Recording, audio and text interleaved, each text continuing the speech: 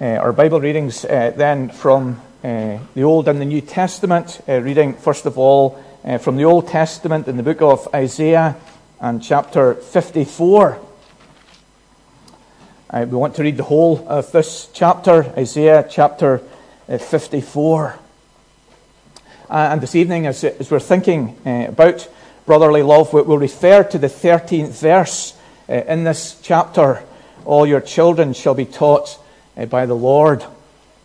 And it was interesting. Last week I was speaking to one of the elders in Newtownards just about his family and how wonderful it was that his children are believers. They're involved and fully committed to the church, and their wives are believers. And I was asking him how he wrestled with this and dealt with this as he brought his children up, and it was this verse we'll be thinking of in a different context tonight in some ways, but it was this verse, he said, that he held on to. All your children shall be taught by the Lord.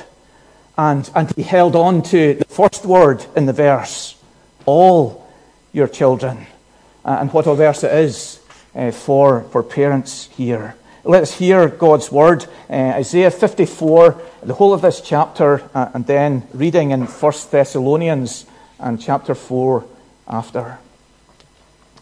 Sing, a barren one who did not bear, break forth into singing and cry aloud, you who have not been in labour, for the children of the desolate one will be more than the children of her who is married, says the Lord. Enlarge the place of your tent, and let the curtains of your habitations be stretched out. Do not hold back. Lengthen your cords and strengthen your stakes. For you will spread abroad to the right and to the left, and your offspring will possess the nations and will people the desolate cities. Fear not, for you will not be ashamed. Be not confounded, for you will not be disgraced. For you will forget the shame of your youth, and the reproach of your widowhood you will remember no more. For your Maker is your husband, the Lord of hosts is his name, and the Holy One of Israel is your Redeemer, the God of the whole earth he is called. For the Lord has called you like a wife deserted and grieved in spirit, like a wife of youth when she is cast off, says your God. For a brief moment I deserted you, but with great compassion I will gather you. In overflowing anger for a moment, I hid my face from you, but with everlasting love I will have compassion on you, says the Lord, your Redeemer. This is like the days of Noah to me, as I swore that the waters of Noah should no more go over the earth. So I have sworn that I will not be angry with you and will not rebuke you. For the mountains may depart and the hills be removed, but my steadfast love shall not depart from you, and my covenant of peace shall not be removed, says the Lord, who has compassion on you. O afflicted one, storm-tossed and not comforted, behold, I will set your stones in antimony and lay your foundations with sapphires. I will make your pinnacles of agate, your gates of carbuncles, and all your wall of precious stones. All your children shall be taught by the Lord, and great shall be the peace of your children. In righteousness you shall be established. You shall be far from oppression, for you shall not fear, and from terror, for it shall not come near you. If anyone stirs up strife, it is not from me. Whoever stirs up strife with you shall fall because of you. Behold, I have created the smith who blows the fire of coals and produces a weapon for its purpose. I have also created the ravager to destroy. No weapon that is fashioned against you shall succeed, and you shall confute every tongue that rises against you in judgment. This is the heritage of the servants of the Lord, and their vindication from me, declares the Lord. And then our New Testament reading in 1 Thessalonians chapter 4.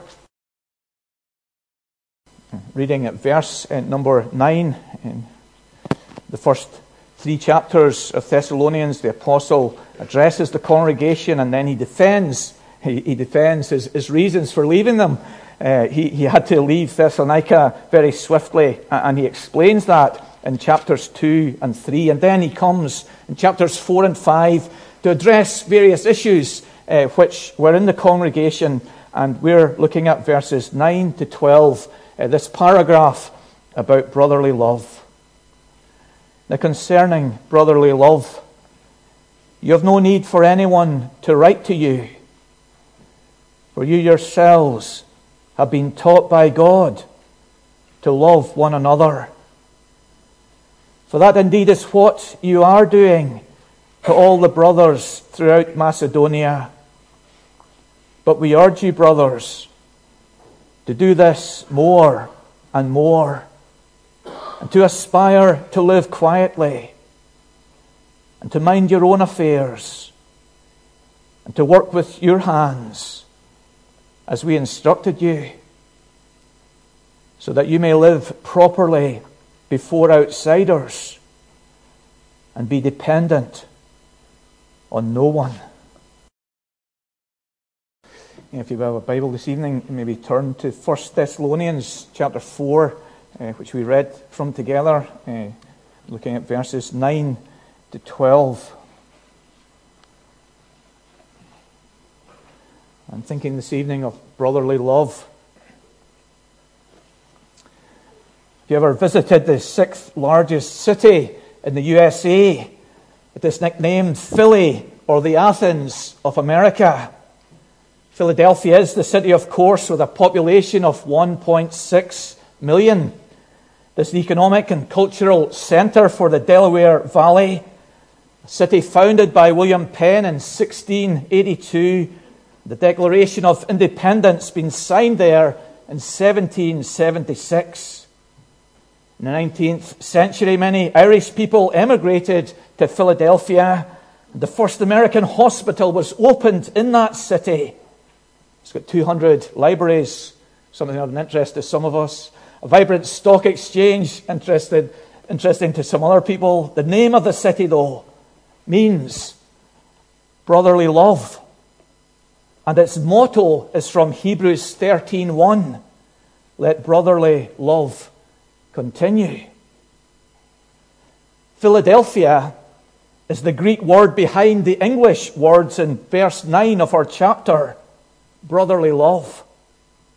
2 Greek words, as you probably know, are combined: phileo, meaning love, and delphi, meaning brother.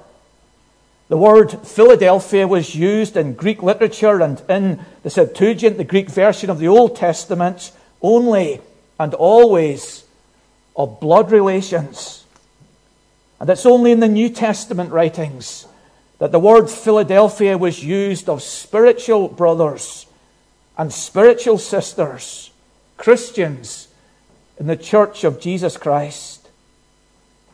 People who have a common Heavenly Father and are therefore related to one another, and so love each other, not as we love our enemy or our neighbor, but as we love a brother.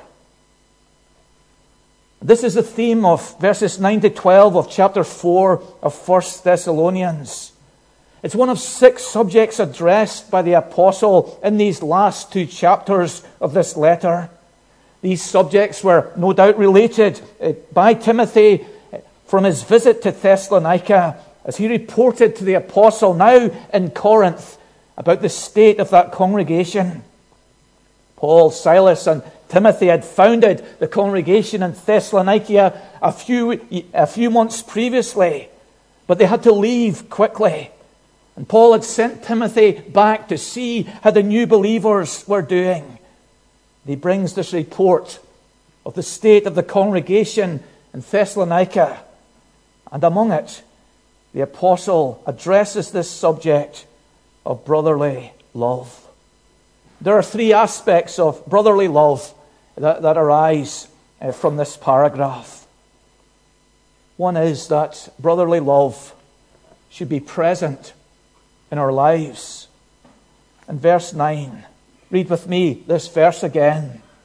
Now concerning brotherly love, you have no need for anyone to write to you, for you yourselves have been taught by God to love one another.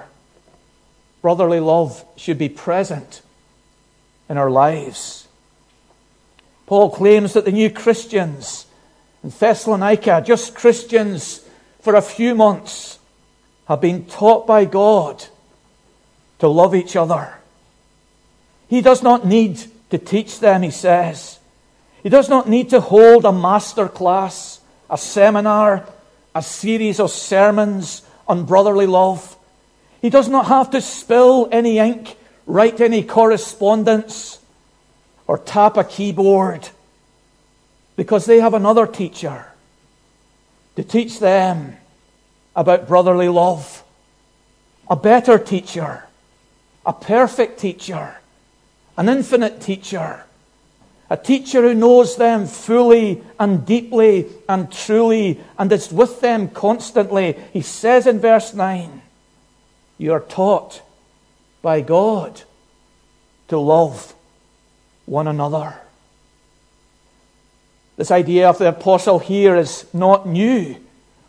It's not something which he forms and creates, but it's one that we find in the Old Testament prophecies about the work of God in the New Covenant age. One feature of the New Testament era is that believers will all be taught by God. We read of this in Isaiah 54 verse 13. All your children shall be taught by the Lord, and great shall be the peace of your children. If for a few moments we dissect this claim of the apostle, of disciples being taught by God, we discover three ways in which this happens. One way is that we are taught by God the Father to love each other through His commandments. Throughout the Bible, and especially in the Old Testament, God gives commands to His people to love others. For example, in Leviticus chapter 19, verse 18, we read, love your neighbor as yourself. In that very same chapter, in the 34th verse, we read, love the stranger among you as yourself. Thus, in Old Testament passages, God the Father teaches His people to love others. God the Son also has taught us to love one another. He has taught us by His example. He laid down His very life for us, and He exhorts us to lay down our lives for one another. In John 13:34 He said, love one another as I have loved you. The love of Jesus for us is to be both the example and the motivation for us loving one another. The style of Jesus' love and the degree of Jesus' love is to shape the love that we are to show to one another. Our brotherly love is not to be weak. It's not to be niggardly. It's not to be poor, but lavish, like the love of Jesus. So we are taught by God the Son to love one another. The context of that statement of Jesus was Jesus washing the feet of His disciples. He took on the humble task that others should have performed. That is the practical nature of the love for one another which we are to show. It includes those humble tasks, those lowly roles, those actions which are all about giving and not getting, serving and not being served. Thirdly, we are taught by God, the Holy Spirit, to love one another. And maybe this is the main point being made here by the apostle. For it's the third person of the Godhead who is the closest person to this statement in verse 9. In verse 8 we read, God gives His Holy Spirit to you. Thus the Holy Spirit is the prominent member of the Godhead in this context.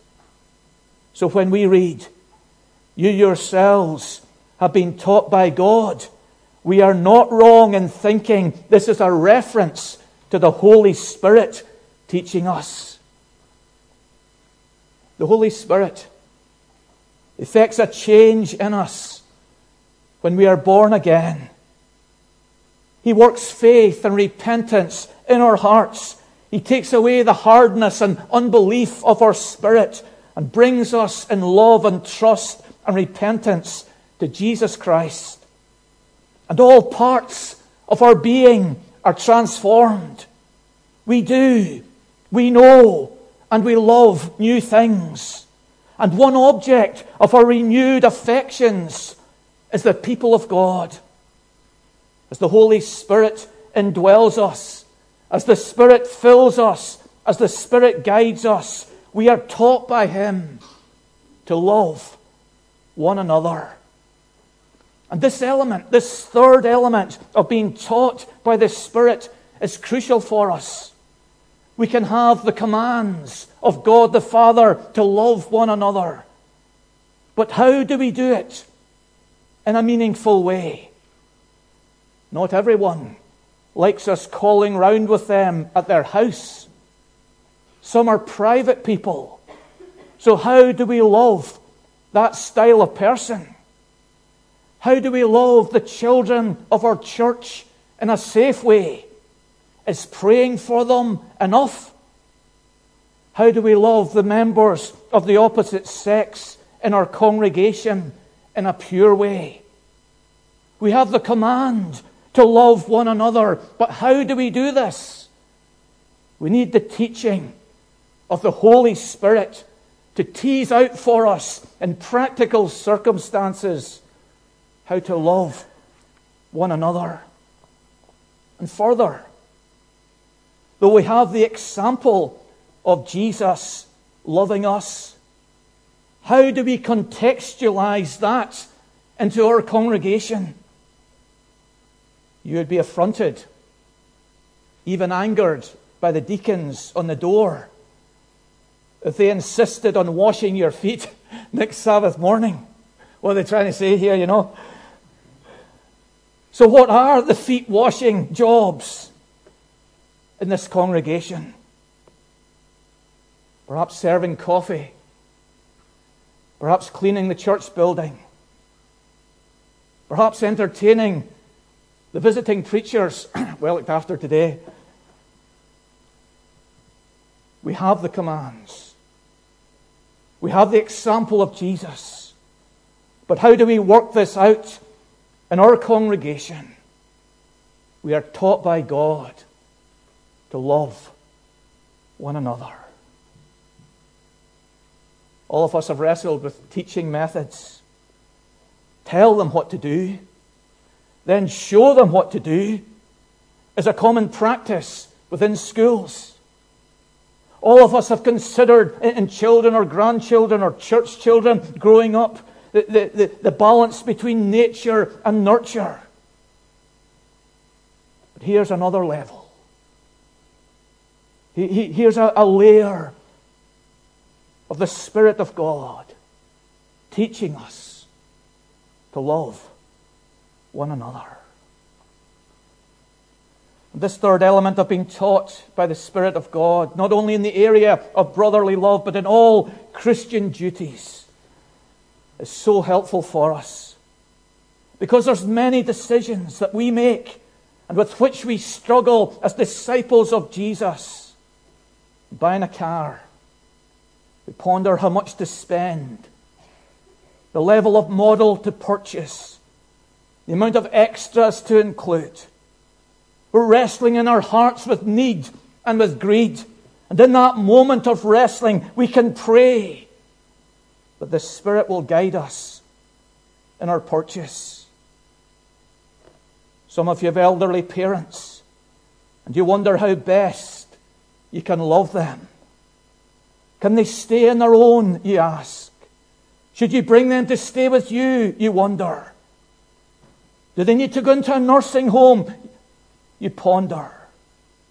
God, the Spirit, will teach you how to love one another.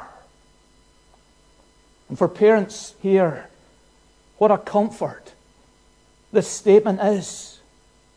That God, the Spirit, is working in the hearts of our believing children in our absence. As the apostle wrote this 9th verse, he was in Corinth, which was 200 miles away from Thessalonica. He was not present to guide them, to instruct them, to direct them, to warn them, to teach those young believers, but the Spirit was there, teaching them, guiding them, helping them. And perhaps you are believing children or grandchildren who are not here with you now. They're at university. They're away working in some other place. You can trust the ongoing work of the Holy Spirit in their hearts. Trust that the Spirit will guide them in their choice of friends and in their use of their free time, just as it was with Joseph in Egypt and Daniel in Babylon and Rahab in Jericho and Esther in Persia and Mary in Nazareth. So it will be with your believing son and your believing daughter. Trust the ministry of the indwelling Spirit in them to keep them. The Apostle John made a similar point in his letter when he considered the many false teachers circling new believers in the first century. He wrote in 1 John 2:20, "You have an unction from the Holy One, and you know all things." Our brotherly love should be present in our lives. Secondly, brotherly love should be progressing in our lives. Read with me verse 10 of chapter 4. "For that indeed is what you are doing to all the brothers throughout Macedonia. But we urge you, brothers, to do this more and more." The new believers in Thessalonica had already been making progress in this grace of brotherly love. They had progressed their love by showing it to more and more believers.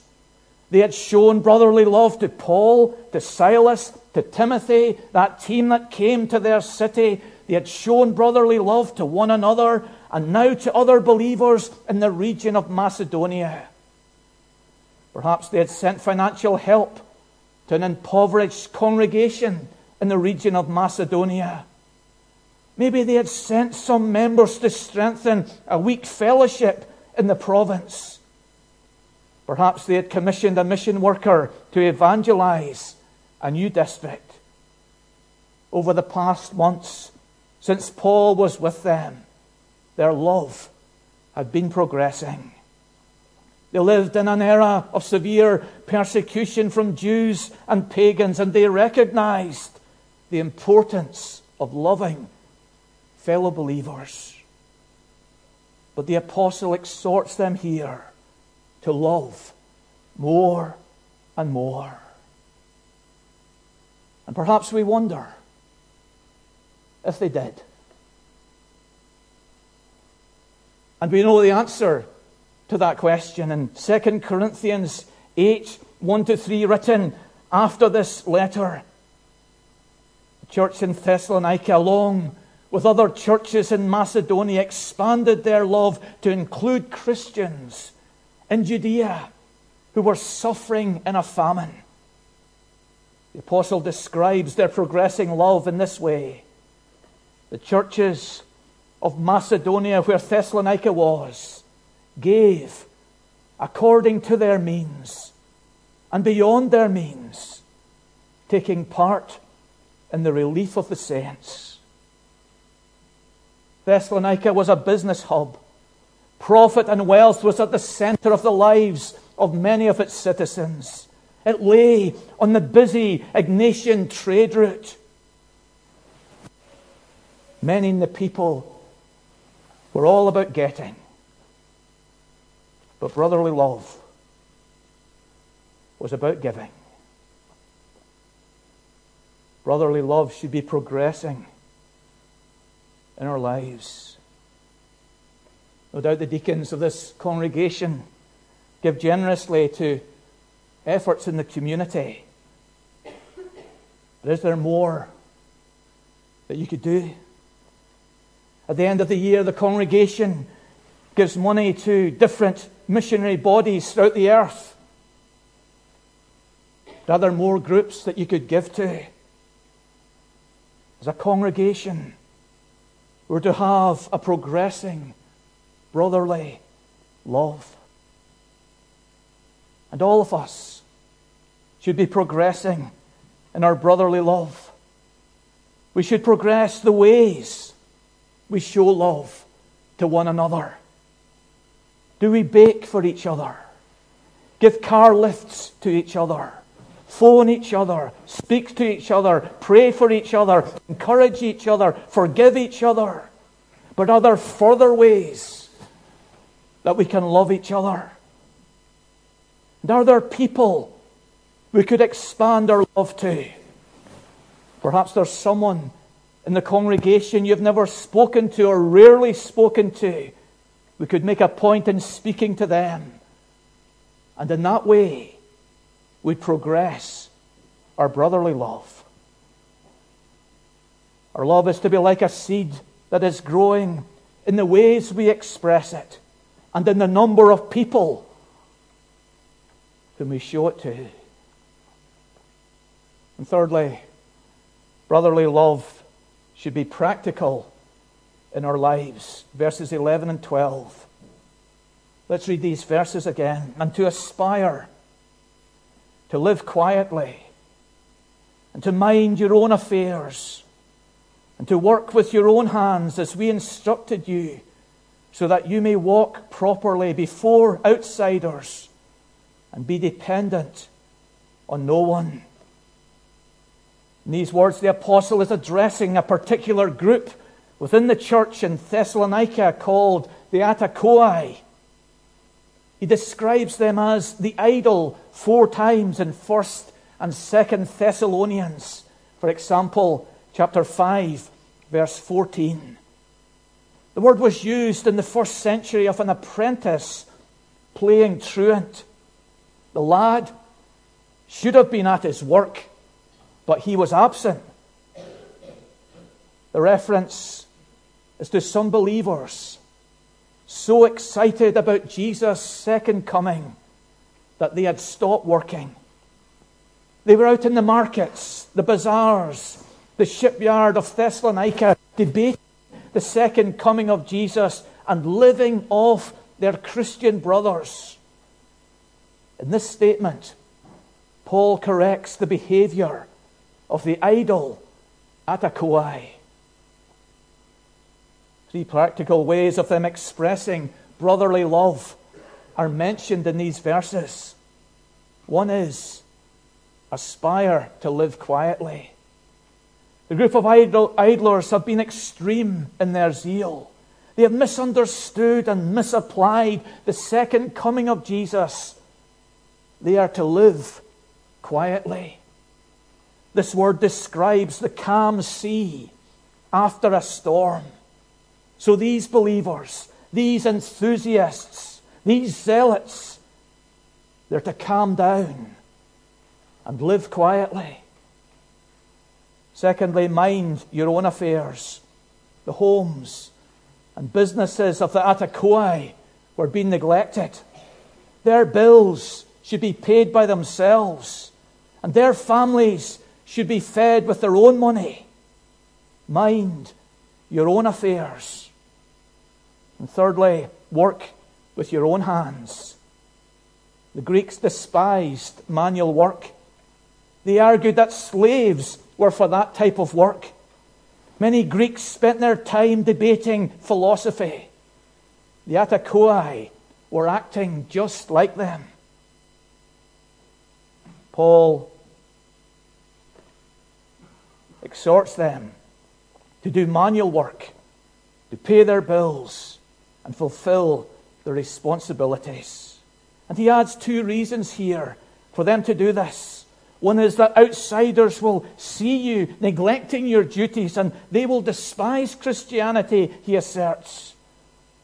And secondly, he claims you will burden your brothers in the church by neglecting manual labor to support your family.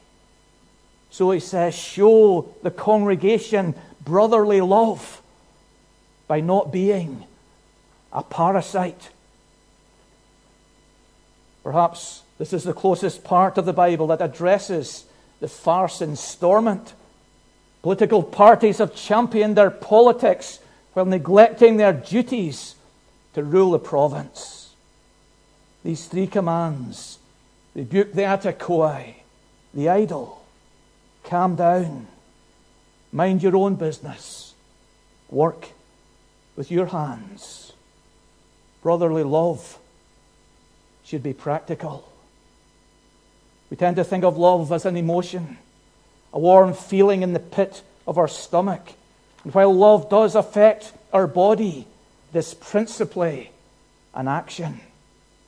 Corinthians states, love is patient, is kind, love does not envy. We can claim to love people. The Atakoi did. But let us show that we love them. We can claim to love our fellow church members, our parents, our siblings, our spouse, our children. But let us examine these relationships and consider how we are showing love to each one in practical action. Are our actions burdening others? Do we pull our weight as elders, as deacons, as members, as parents, as children? Our brotherly love is to be practical. Brotherly love is the most prominent Christian grace mentioned in the New Testament, so to be found as evidence of faith in a Christian. It's a bare essential of our lives. We might not know every verse of the New Testament or every psalm in the Psalter, but we should have a present, progressing, practical love. But this is where we're humbled, isn't it? We know this command, but we also know we fall short of it. We don't love our brother and sister as we should. We've had wrong thoughts about them, said wrong words in private about them. We struggle to love one another. This is why our hope of salvation is only, can only, should only be in Jesus. We need His perfect life to cover our imperfect loving. On this point, He lived perfectly, as on every point, He loved with a perfect love. He has and does love all His people, all His brethren perfectly. He loved the 12 perfectly. He loved the boisterous Peter, the quiet Andrew, the slow Thomas, the judgmental sons of thunder. As we feel our lack of present, progressive, and practical love, and repent of it, we receive afresh His perfect love lived in our place. And in that acceptance, in that righteousness, in that forgiveness, we look to the risen Jesus for strength to love His people. Brotherly love for all His people.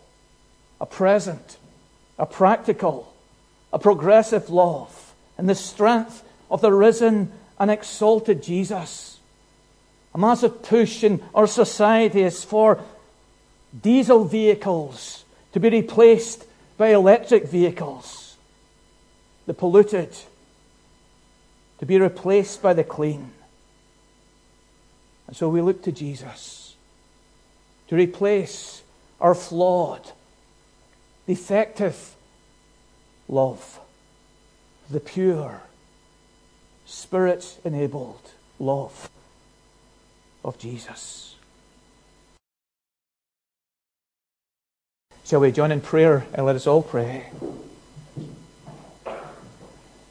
Father in heaven, we thank you for this part of your word. God, we thank you for your church. We thank you for your people in this city of Thessalonica, whom you called out into union with yourself. We thank you that you love them and that you love your church. Thank you for that incredible way in which you love us, unconditionally and eternally. Father, we praise you for this. We praise you that nothing will separate us from your love. And we pray, Lord, that we will rejoice in your love, that we will be persuaded of your love, that we will explore your love, that we will be content in your love. We pray that you will help us to love one another, to love one another more. We pray for strength. We pray for creativity. We pray for the desire. We pray that your Spirit will teach us, Lord, ways how to do this with grace and ingenuity and extravagance. Lord, we pray that you will so work in our hearts.